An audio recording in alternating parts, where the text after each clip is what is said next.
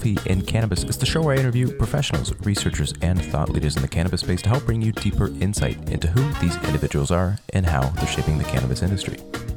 In this episode, I'll be interviewing Ashley Brown. Ashley is the founder and CEO of woman-focused medical cannabis community, SheCann. In the episode, we chat about how to navigate the medical system, how SheCann community is helping empower women through medical cannabis education, and the importance of keeping distinct medical and adult use channels.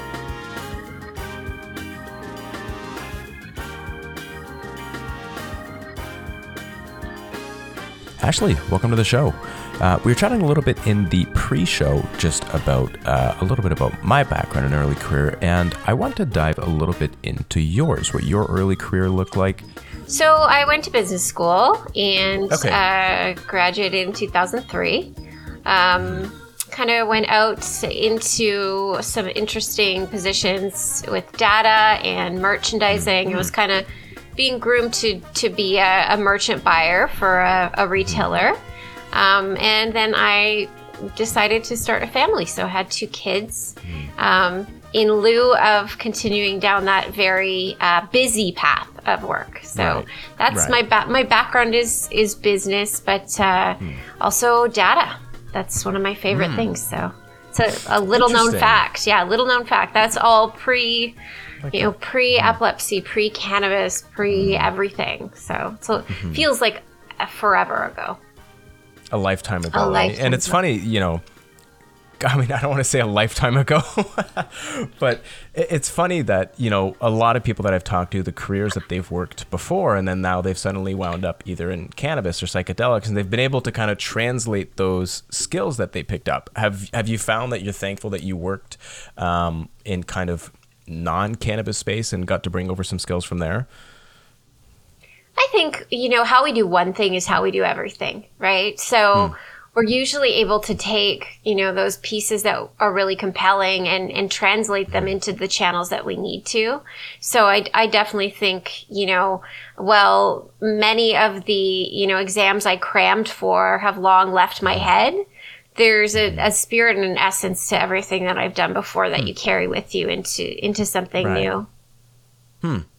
That's a good point. And I always say too, that a lot of the point of, I think a lot of the rigor that people learn from university was having to go through exams and having to go through all that trouble. Even like you said, even if they don't remember anything, I think for a lot of people that I've went to school with, it was a real kind of awakening for them, right? People that maybe could kind of drift by, in high school or early education, then they realize now it's grind time, and it kind of shapes you for a future career, no? I think so. It also, I think, teaches you a lot about people potentially that you're going to encounter in business or in life. And, just bringing those diversity of experiences to post-secondary is, it's kind of fascinating. It's kind of the microcosm of the macrocosm of the real world. That's a really good point. Even, and even, a lot of people taking softer sciences and then translating into the business world. A lot of people, so I did my undergrad in kinesiology, which is, exercise science. And a lot of people brought that into business. And it's hard for a lot of people that took degrees and, couldn't necessarily, if you took psychology, you couldn't be a psychologist, or an anthropology and you couldn't be an anthropologist. And they were able to, like I said, at least translate that rigor into real world work and grit, right? But I digress, and I do that sometimes. But tell me a little bit about you. You mentioned, for those that are kind of unfamiliar with your story, you did mention you had, a sudden bout with epilepsy, and how, I was reading a little bit about your story, and that kind of basically turned your life around. Can you tell the uninitiated kind of, your story and how you got involved into cannabis? Sure, Alex. Yeah. For me, my journey begins about 12 years ago now. My youngest daughter was an infant. She was about 3 months old, and I started to feel really odd one day. It was evening, and I thought maybe I was getting a migraine, and it progressed rapidly over the course of a couple of hours, and I had a massive tonic-clonic seizure. And when I came to, I was in the back of an ambulance, and my life really changed from there. I had never had a seizure. I didn't know anything about epilepsy. And when I woke up, I started just seizing every day. So they weren't always grand mal seizures. They weren't always those large seizures you see on TV, but I was steadily having more and more. And even with the help of medication, I was having, upwards of 200 seizures a month. So it really, everything changed. Yeah, everything changed. Right. How couldn't it? Yeah. Okay. And then from there, how long did it take to be able to find? Because if you look at the evidence now, it's very overwhelming. That especially in children, especially with Dravet syndrome, that cannabis should be one of your first stops because the evidence is overwhelming. So back then, if you said 12 years ago, how long did it take to find cannabis? As a treatment. Well, for me, it was a really long road. We saw lots of specialists. I was in hospital for lots of testing. We had some pretty substantial setbacks. However, I don't believe I even would have found cannabis to this day if it hadn't been for a really well-meaning friend in 2016. After 7 years of just being incapacitated, I was unable to work. I was unable to parent in the ways that I knew. I lost my license. We lost our home, and my relationship suffered and broke up as a result of seizures as well. And this friend had been there through it all, and she was a friend from college. She had Lyme disease herself, and she came to me one day and said, I've gotten this authorization for medical cannabis. I really think you should try it. And I was skeptical because I'd seen a little bit of literature on Charlotte Figi, and I understood that for catastrophic epilepsy, potentially there was some opportunity, but none of my physicians had ever mentioned it. And she said, this is different. It's medical cannabis. I just want you to try it. And because she was such a good friend, and because she had been on her own journey with a very challenging diagnosis of Lyme disease, I did try it. And I was seizure-free for 24 hours for the first time in 7 years with cannabis-derived CBD oil. Wow. And that must have been,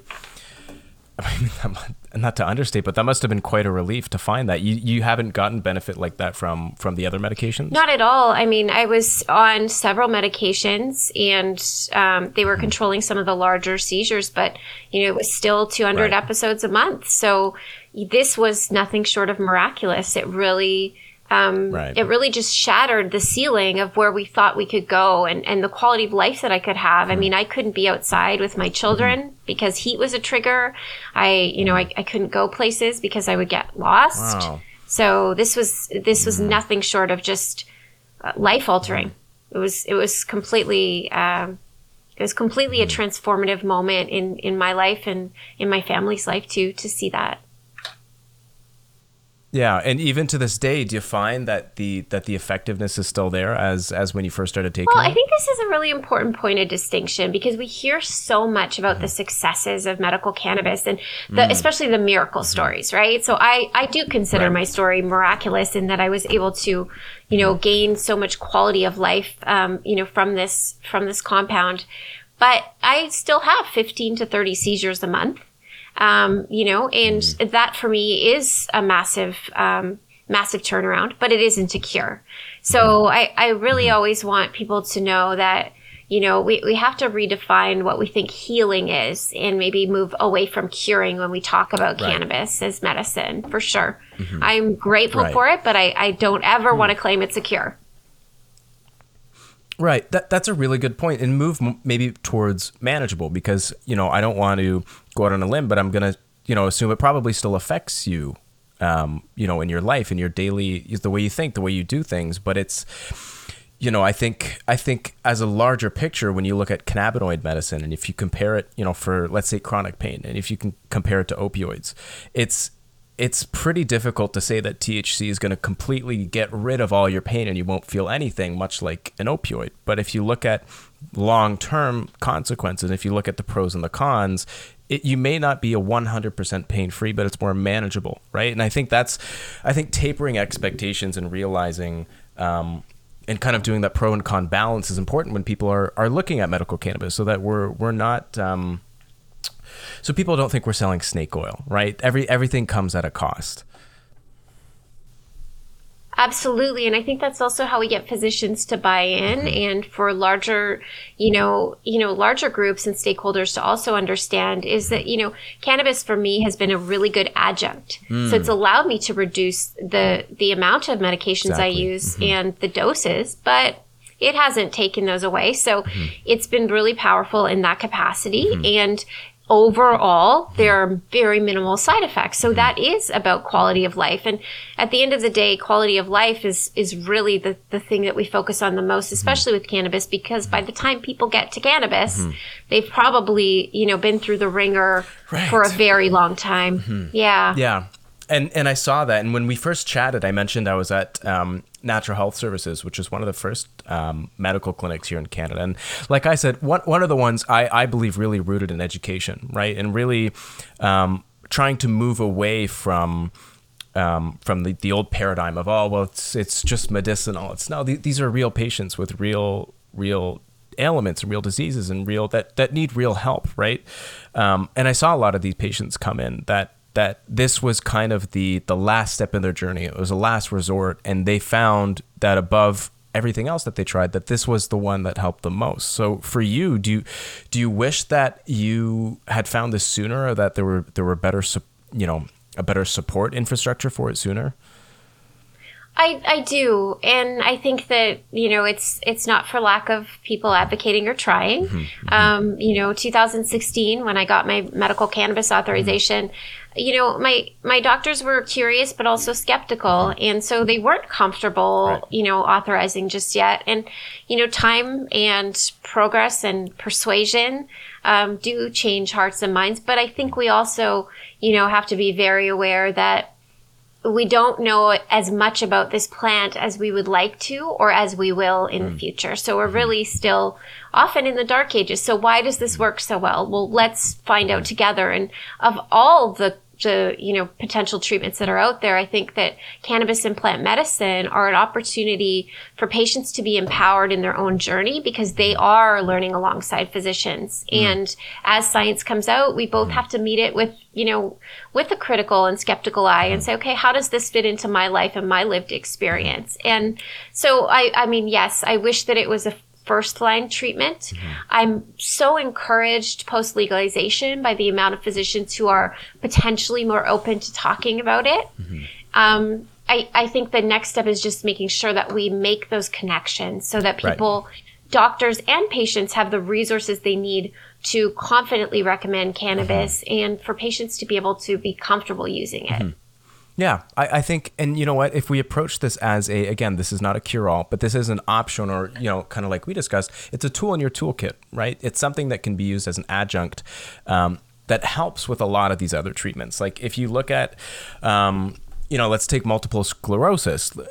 CBD and THC are some of the most effective medications for them, because not only does it help with that pins and needles feelings and the stiffness, but it also helps with the inflammation. And it's not just masking your pain, but it's helping you heal, right? They're finding that especially as you age, your endocannabinoid tone decreases over time. So if anything, I view it almost more like a supplement, right? And I always say, if you can get away with a supplement and it helps you just one thing, then that's fantastic.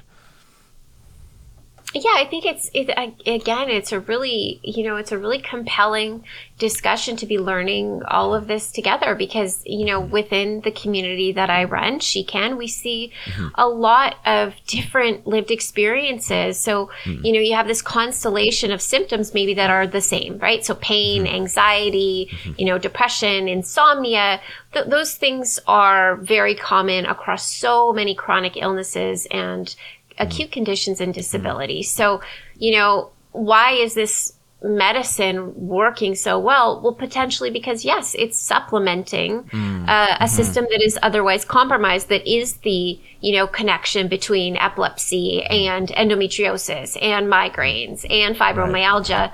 Because those are the things we see again and again, and we see the successes in different formats and different doses, and that's where that lived experience, as you've witnessed firsthand, working within a clinic that was education focused, the lived experiences really drive the research. and it's not the reverse. Right.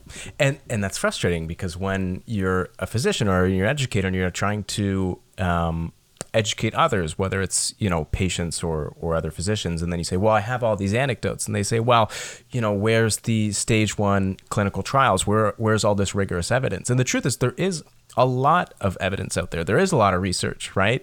But it's maybe not as robust as they'd like because, we're kind of going through this cannabis research renaissance where it's still federally illegal in the United States. It's very hard for them to even get their hands on good quality cannabis, right? And even, they were using, for a lot of their patients, like nabilone, right? Synthetic cannabinoids. And I'm sure you and I could even discuss the difference between even just the effectiveness of whole plant extracts versus synthetics. Do you agree that, it kind of makes sense that whole plant's going to be more effective?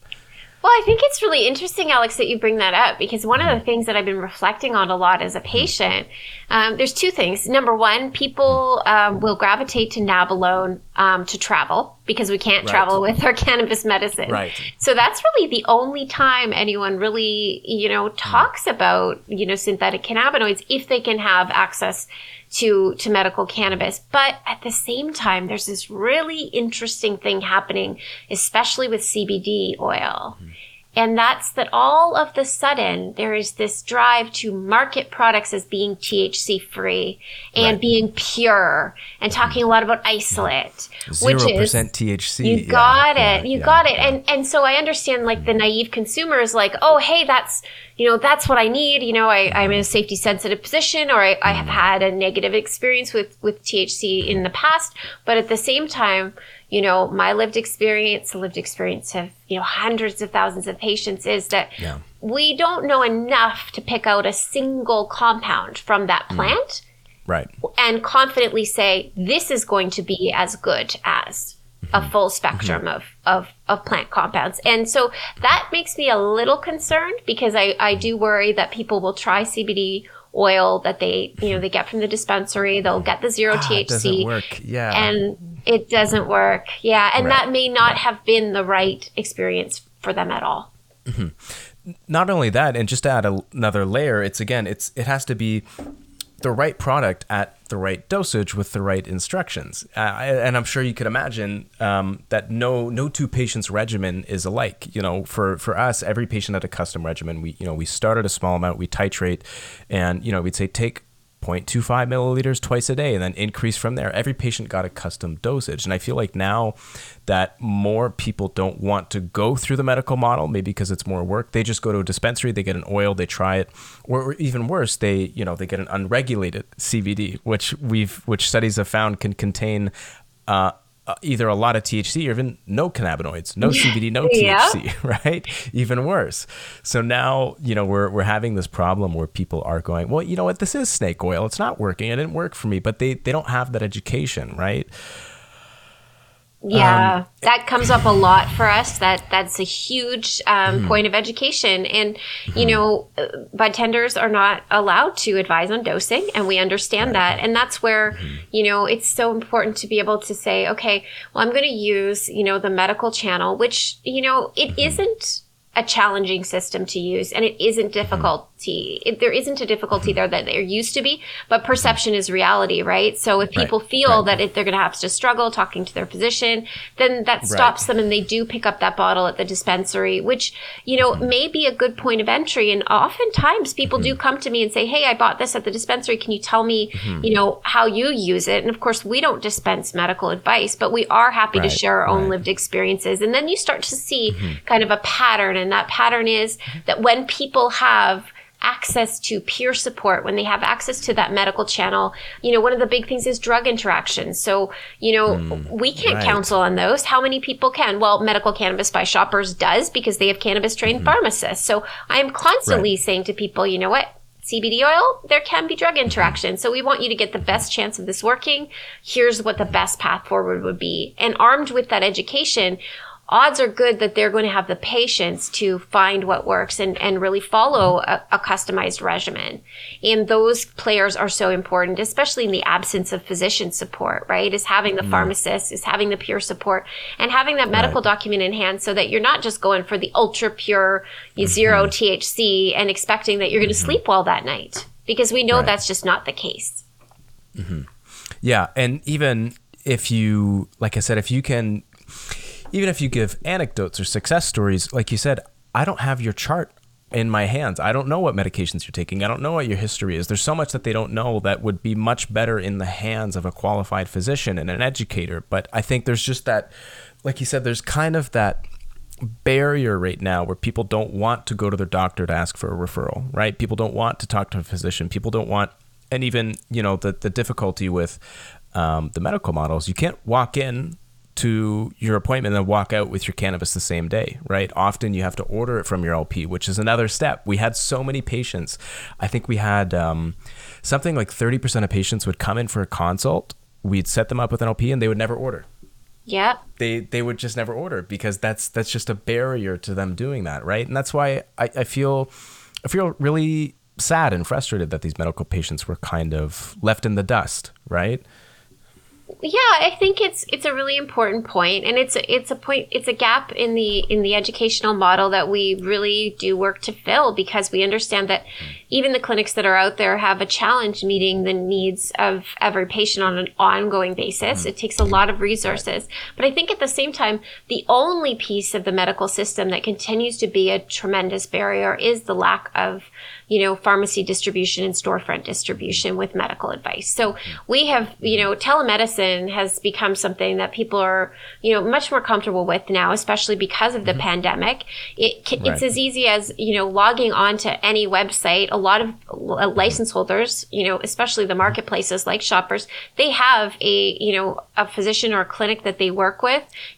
You get an appointment within 24 to 48 hours, at most a week, you're going to be able to order. However, therein lies the rub, is that patients do want to be able to walk in to a pharmacy and pick up that medicine alongside their other prescriptions. And until we're there, until we have that coverage in place and it's recognized as a medicine that's dispensed alongside other medicines, or as a cannabis health product that has been rigorously tested and approved and can be picked up in that, over the counter, I'm not going to rest until that's the reality for Canadians.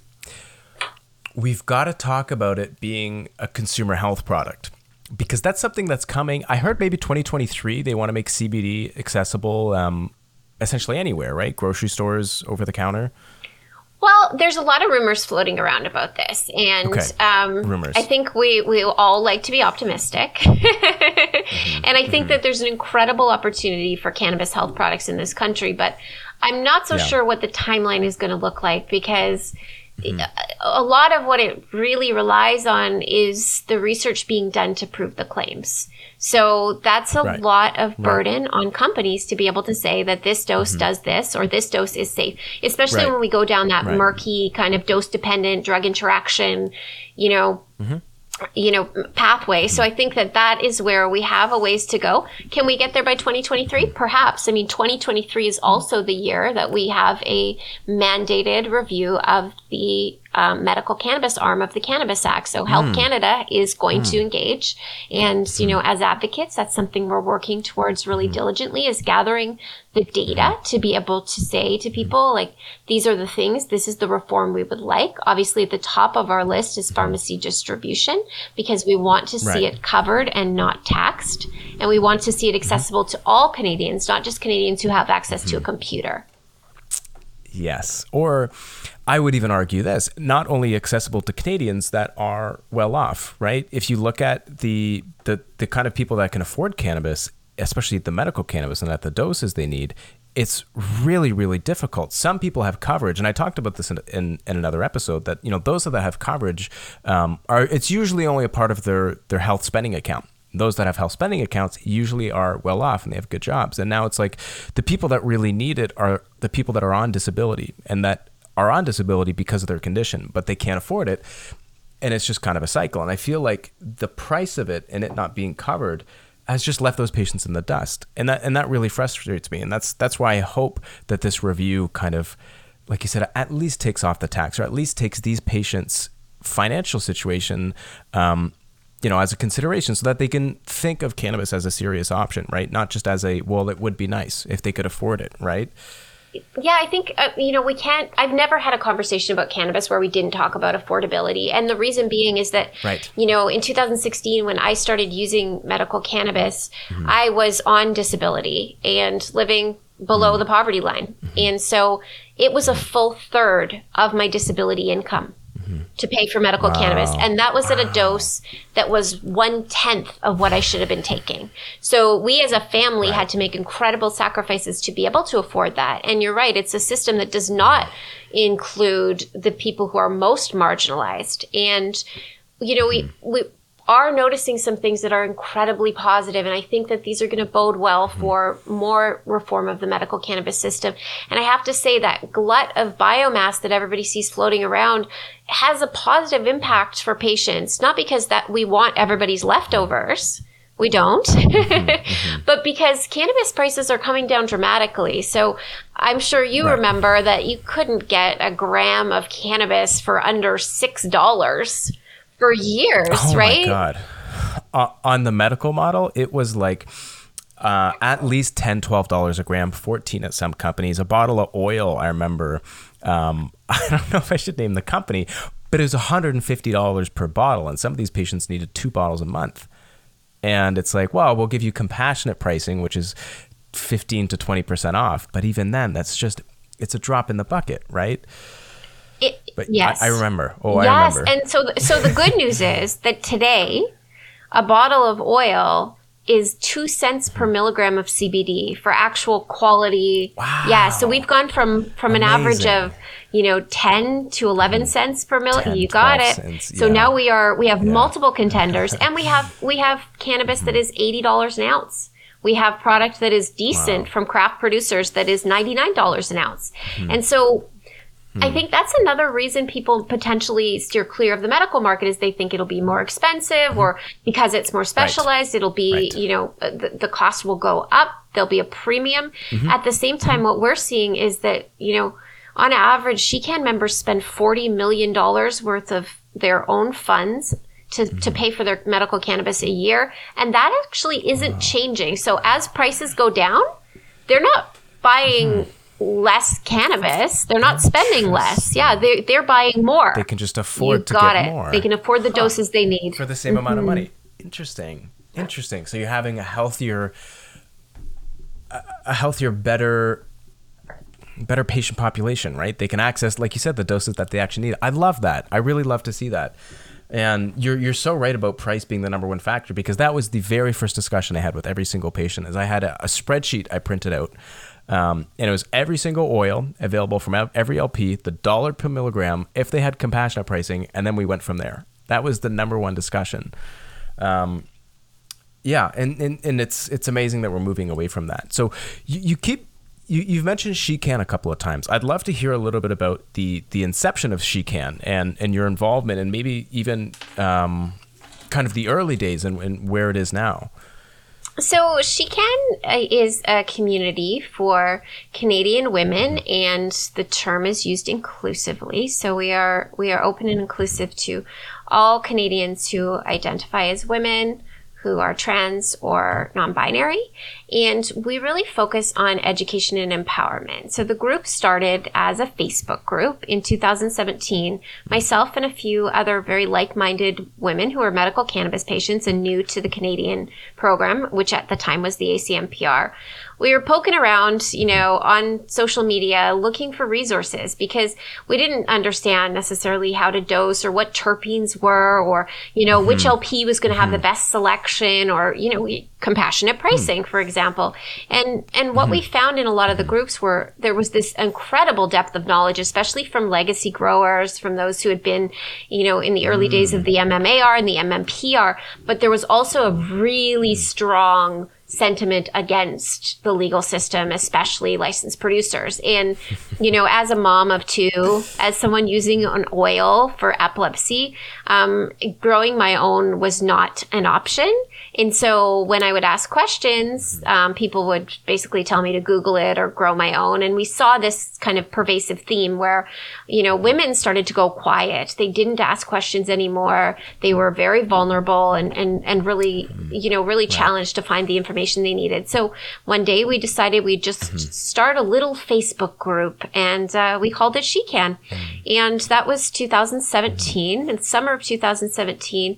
And by the end of the year, we realized that, we had created something that was really special, and perhaps that we weren't the only people that felt that way, because we just continued to grow and, really took on a model of, evidence-based education, peer support, and offering those resources and navigation, because so much of what happens for people is that they don't know how to navigate the system. They don't know how to navigate the products. They don't know how to navigate advocacy. So what does it look like to say to someone, this is in your hands, and we are going to be there with you with compassion, without judgment. And to this day, it's been 4 years, and we have over 11,000 members across our digital network. Wow. Yeah, it's Nice. it's I love that. incredible. We continue to grow at the same rate month over month, because people are very interested in how to treat these conditions they've been living with and suffering from for years. And legalization gave a lot of people permission to have those discussions. And women especially are really comfortable, talking to each other and offering that suggestion. So these community members on average have been patients for more than 4 years. So as many new people as we see come through our virtual doors, we also have this incredible base of basically ambassadors for this very challenging system, right? So they've stuck with this medical cannabis system for over 4 years because they've gotten the peer support, because they've gotten the education, because they've had the medical support, through clinics like Natural Health Services. And that has been the biggest benefit. So She Can now acts often as an advocacy arm of, and works with other organizations like Medical Cannabis Canada. We work with stakeholders on reform.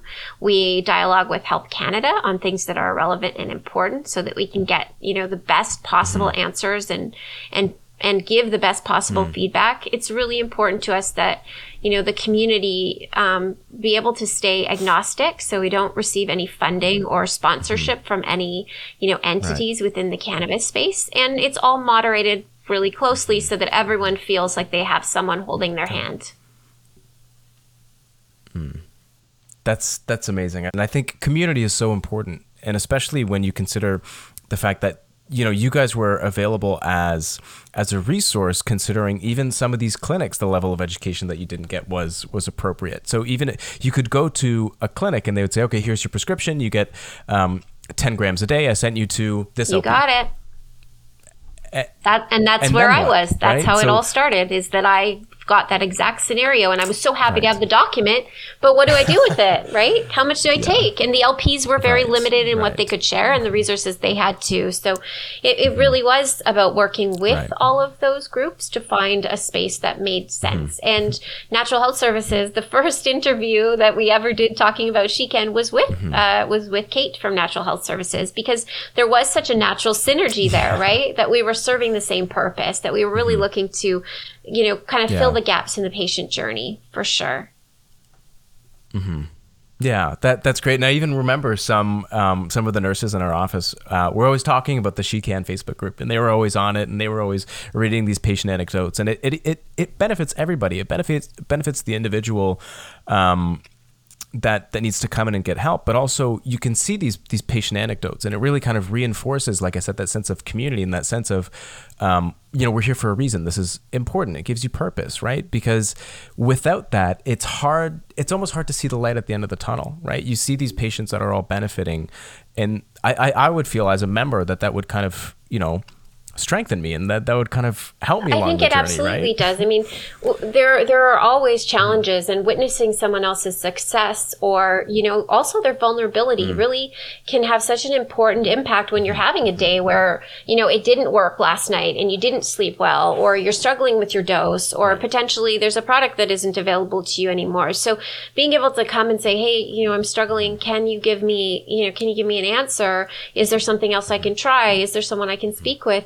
I mean, those are questions that that go beyond just how to use your medicine every day. They go into things like, workplace safety and, storing your cannabis safely from your children and talking to your kids about cannabis. And, women are really incredible too, because when you give them a problem like this, when you give them a problem like the access to medical cannabis regulations as they stand, they say, well, okay, why is it like that? And what can we do about it? And sometimes what they can do is share their experience and their voice so that I can take all of their lived experience and actually make it into data that speaks to people. And that is something that, they're happily participating in. So we're able to say that, 90% of our members 2 years ago were going without or were underdosing their medication due to cost. So we know that that's a primary concern, and we can align that. On average, a SheCan member uses 45 to 60 milligrams of CBD per day. Well, that's a far cry from what people might assume was a daily dose, right? It's funny that you mentioned people want some products with zero THC, considering, you and I both know that you need a little bit more THC for it to be effective. And even, 2 milligrams of CBD per mil versus 0 can make it that much more effective. So I really wonder if patients wouldn't even need, 1,500 milligrams if they just had less CBD with a little bit more THC. But people are more kind of hesitant to try out the THC, right? They really are. And it's interesting because people, when they first come to us, will always stipulate that they do not want any THC. And it's kind of a challenge, but I believe in transparency is, absolutely. You can start there. And here's how long you should expect to try it before you may want to entertain something with THC. And here's how we know this plant works together. And there's also all these other cannabinoids within the plant that are probably having some impact on our health, some of which are just brand new, and we're just only learning that companies even test for them, right? It's like CBDV and, things like CBN. So I think there's a good sense that once someone, has a bit of trial and error, they understand and are a little more open to the idea of THC. But it is still a challenge, really, to get people to realize that this is a plant that works best when it is intact. Right. So we don't understand it on its own, but it is greater than the sum of its parts. Yeah, I agree. And you know what? That kind of segues nicely into I had heard you were doing a sort of Mythbusters campaign with Shoppers Drug Mart. And is that true? So I am really fortunate to be able to engage with patients, and Shoppers has given me the opportunity to talk to lots of people, including you, which really makes me happy because I think there are a lot of myths around cannabis, and there's certainly some that really they hinder people's ability to have success with medical cannabis, and one of those biggest issues is around it not being accessible. So we know that I spend every day connecting people with responsible cannabinoid physicians in Canada, because we know that nurse practitioners and physicians who are experienced in authorizing for medical cannabis can make all the difference in the world to someone. And allowing them to have that access is really the first step in them understanding that this is a process that they are empowered by. So, it's really always important to me when people say, well, it's really hard to get, to say, no, you actually don't have to go to your family physician. You can actually use a clinic, or you can be referred into a clinic, or, you can have a telemedicine appointment and you don't need to get a babysitter for your child and leave your home for one more appointment. And that's a big piece of this. And as we've talked about, affordability. One of the biggest myths around medical cannabis is that it's expensive. And it is. It will always be too expensive as long as there are people who cannot afford it, period. There's no debating that in my mind as a patient who has struggled to afford her medication. But at the same time, medication is covered by, insurance. Is cannabis? Well, we're getting there. We're seeing more and more plans opt in, as you talked about, with health spending accounts, but also with some dedicated cannabis coverage for certain conditions. And people can claim it on their taxes. Right. So medical cannabis is an expense. And if you are paying out of pocket and paying income tax, odds are good you're going to see some of that recouped. So there's a lot of reasons. I have kind of a list of, I have a list I go around with, and I unroll my scroll. Nice. it's almost a long laundry list of reasons that I think it's important that people participate in the medical cannabis system.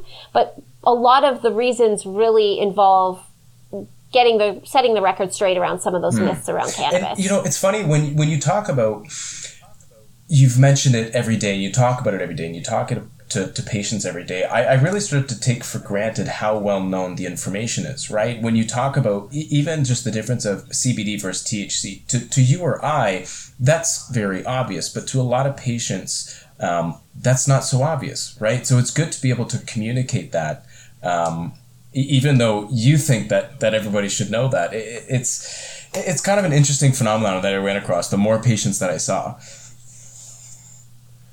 Yeah, it's really important to kind of be aware of that and to realize that every day someone is starting where we did.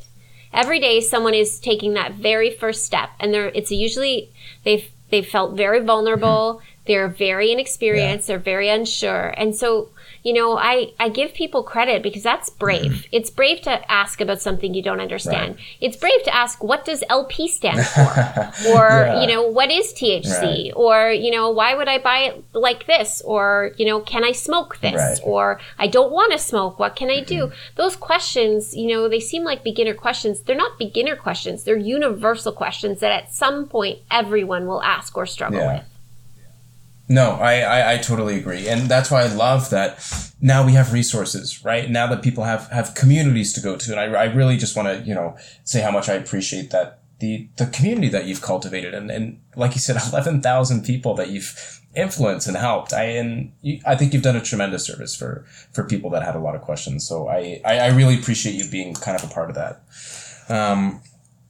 For future outlook, what do you think, what is medical cannabis look like, do you think, in the coming months and years? And, how do you hope to be involved?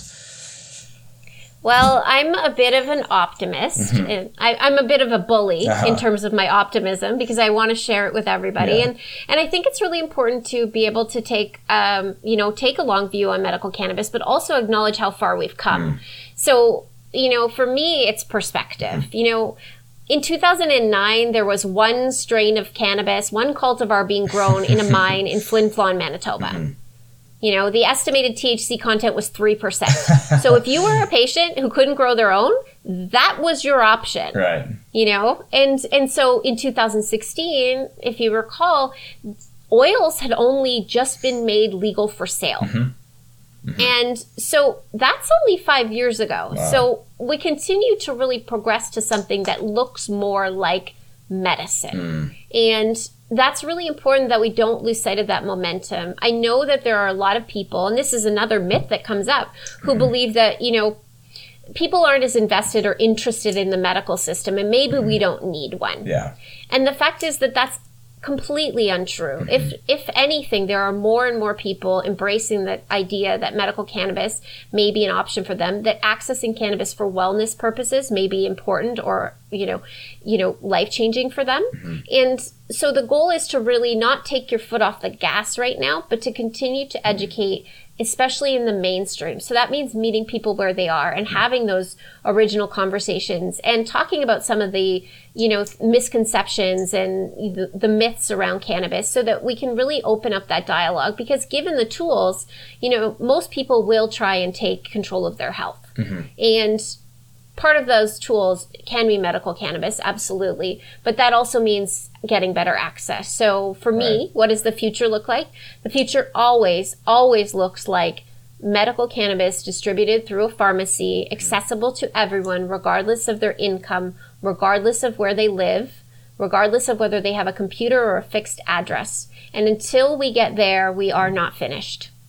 So that's what I'll be spending my time doing for the foreseeable future, especially in the run-up to the 2023 review. Yes. So we'll continue to gather the data and amplify the voices and really always make sure that that is an inclusive conversation that really looks to the unique needs of all populations, not just the population that shows up in my community every day. Right. And I think you're going to have your hands full, considering now the new cannabinoids kind of coming online, and CBDA, and like you said, CBDV and THCV, and data comes out on how we can really, tailor make somebody's prescription. And you're going to need people to hold their hand along through their journey. So I think I definitely think you're going to be busy the next couple of years.